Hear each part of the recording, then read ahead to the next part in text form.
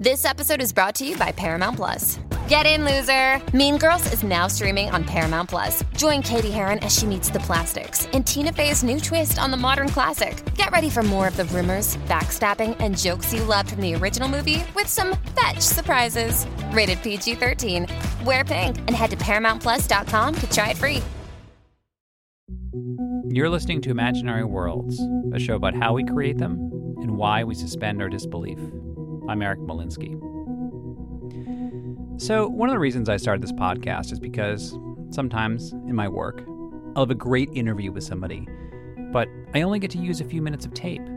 And the rest of it is just sitting on my desktop for years, and it will bug me. I feel like it's a shame that nobody gets to hear it. Like a few years ago, I interviewed Ronald D. Moore. He's best known for rebooting Battlestar Galactica and turning that show into a sophisticated allegory for the War on Terror. And he was way ahead of the curve in using science fiction to explore how 9/11 had affected us. But I actually didn't interview him about Battlestar Galactica. So, I have a regular gig working at the show called Studio 360, and they have a series called Aha Moments, where artists talk about a work of art that inspired them to do what they do. And he was talking about Star Trek, the original series. And these aha moments are really short. But his story was epic. I mean, it wasn't just about being a fan. It took on these, Joseph Campbell elements of hero worship and growing up to replace your father figures. And he's such a good storyteller, I just kind of stepped out of the way and let him talk. And I'm going to do that again right now. So here is Ronald D. Moore telling his own origin story. My father was a Marine infantry officer in Vietnam. He came home and was medically discharged, and then we went back to his hometown, Chowchilla, and that's where I grew up. And I grew up in a household with military memorabilia and lots of books on the shelves that were military history, and that's sort of where my interest in that came from. When I was a kid, I originally wanted to be a pilot and an astronaut. Those were my first loves, as I wanted to fly, and I really wanted to be an astronaut. I was very taken with the early moon landings. One of my earliest memories is watching Neil Armstrong walk on the moon when I was 4 or 5 years old. And that experience is what propelled me into science fiction. I started anything that was on TV that had spaceships in it, I wanted to watch. I had become interested in Lost in Space on TV, which was syndicated in my area. So every day when I came home from school, I would turn on Channel 26 in the Central Valley and watch Lost in Space, which was geared for very young audiences and kids, and I was fascinated with it and loved it. It was my favorite show. Less talk, more action, please. Silence, Junini. And then there was this other show that came on sort of afterward called Star Trek, and I eventually started watching that. And as I got older into the 3rd and 4th grades, it started to have more meaning for me, and I started to really like that show more. And I kind of dismissed Lost in Space as a kiddie show, and Star Trek was my show, and it would be my show from that point into adulthood. Space, the final frontier. Star Trek was originally on the air on NBC from 1966 to early 1969. 3 seasons, 79 episodes, and I didn't really start watching it until 1973, 1974. So it was in strip syndication, where it was on 5 days a week, which was even better, because then I could watch it every day after school. We're human beings with the blood of a million savage years on our hands. But we can stop it. We can admit that we're killers, but we're not going to kill today. I was a Kirk fan. I mean, I thought Kirk was the ultimate hero, and I wanted to be Kirk. He had it all. He had a sense of humor, and yet there was this sort of loneliness of command that they always played, and there was something noble about that and something self-sacrificing, and he always, his only mistress was his ship, and there was something about that sort of romantic idea of a man and his ship that I always loved and just kind of spoke to me as a young boy. Welcome home, Captain. I started pirating my own episodes. I had an audio recorder, a standard audio cassette recorder that my dad had that he let me borrow, and I would set it next to the television speaker and record episodes. And many a night I can remember drifting off to bed, listening to episodes of the Starship Enterprise. And to this day, I'll watch an episode from the original series, say, and I'll know exactly what sound cue is coming up, but I might be surprised by what's actually on screen, because I kind of remember it like a radio show. Kirk to Enterprise. Scotty? Scott here, Captain. We're ready to beam up. I started writing just little short stories of adventures in the Enterprise, and there were stories that the Enterprise implied that it happened off camera, or backstories of the characters that I wanted to write. My favorite episode of the original series was called Conscience of the King.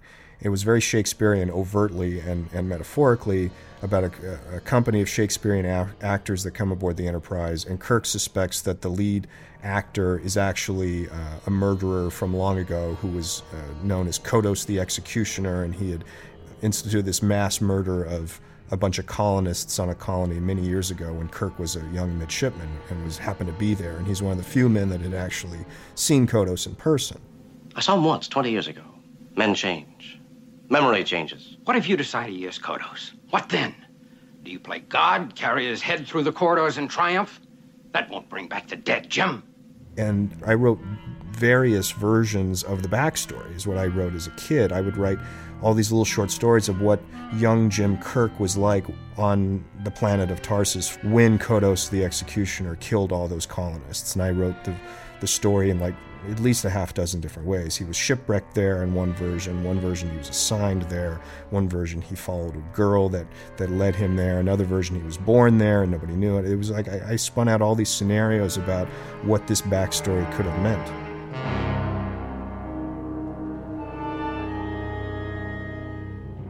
I don't know that I was aware of the nerdy, Trekkie kind of stereotype for quite some time, mercifully so.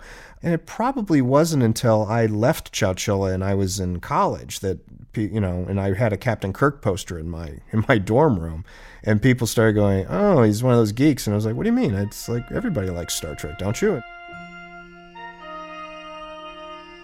I left Cornell my senior year. I sort of flunked out, sort of. When you stop going to class completely, they call it flunking out. They ask you to leave. So I left.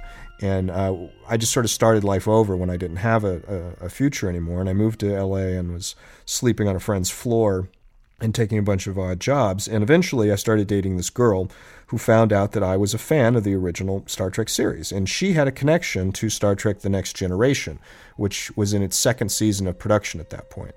And she said, "Oh, well, I know people over at Next Gen, and I could get you a tour of the sets." And I was like, "Oh my God, this is amazing."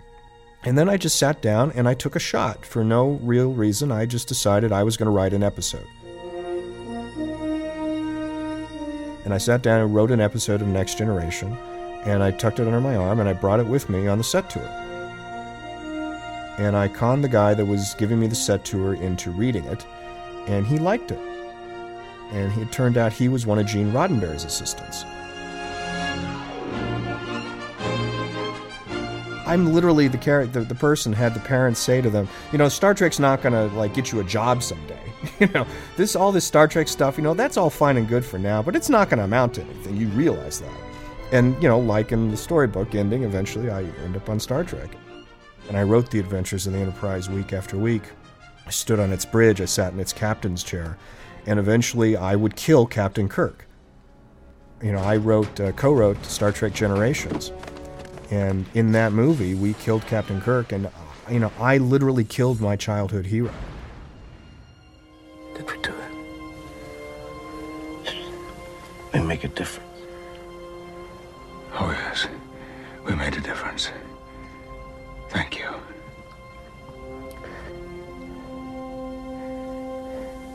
At least I could too.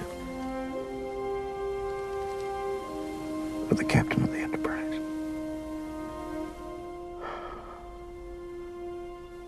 It's a very deep, tender place on some level. I really wanted to do that, to write the last chapter, because then that made him human and made him one of us, and somehow it made him real. I definitely got to a place where I started feeling the restraints of Star Trek. Gene had set up Star Trek in a very specific universe that was important to him. And it was important to him that there was no religion in the future. It was important to him that there was a one-world government, that the Federation was a peaceful place, that Starfleet was an arm of exploration, on and on and on. There were all these sorts of rules. And one of the rules was there was no conflict between the characters, Gene said, and that petty jealousies between members of Starfleet would be gone by the time of the Next Generation. A lot of things that we didn't buy and didn't really believe. And we kind of felt that Gene had changed his tune since the original show, because the original show was all about conflict between the original characters.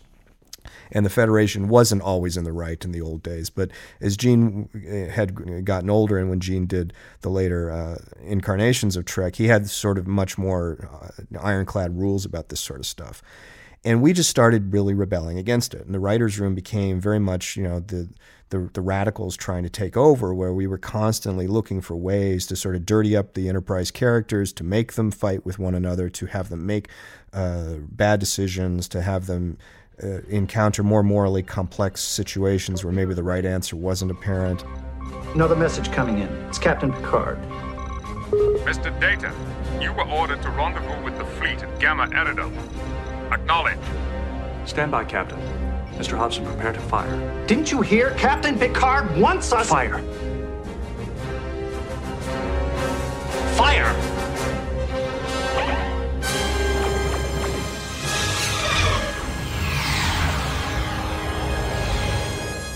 We pushed the boundaries certainly further than they wanted us to, and somewhat beyond, but still there was a fundamental place that we couldn't go. I couldn't get to where I wanted to go, which was to really challenge the audience, to really have the characters do things that were really scary and horrific and morally questionable, and really challenge the audience to think about what we were talking about and what did war mean, and what were the reasons worth fighting for, what would it do to security, what it would do for freedom. As of this moment, we are at war. And in Galactica, I just decided to cut against every single thing that I had that frustrated me at Trek, and some just because I wanted to change. I didn't want a captain's chair, and I didn't want a big view screen, and so we're not going to do that. We're going to have a CIC, and there's no place for the captain to sit.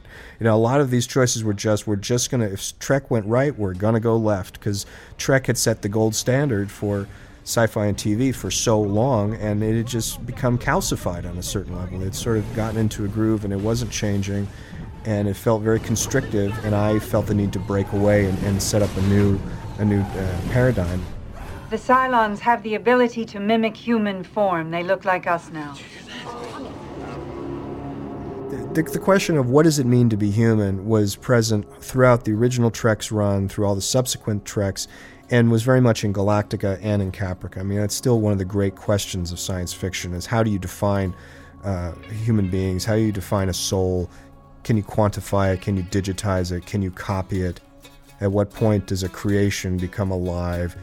Is there a point where you accept it as a human being, or is there something indefinable that we call a soul that still separates us from our creations? And I think those sorts of dilemmas they just go through science fiction. We continue to sort of wrestle with them. There must be some way out of here, said the Joker to the thief. There's too much confusion, I can't get no relief. Ronald D. Moore. His new show is called Outlander. It's on the Starz Network.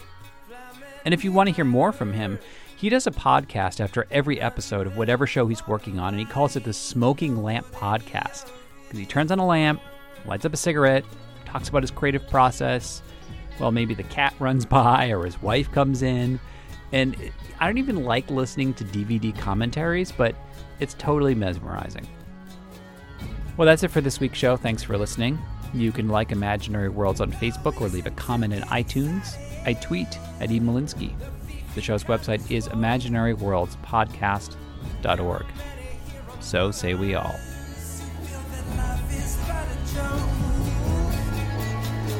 But you and I, we've been through that, and this is not our fate. So let's not talk falsely now. The hour's getting late.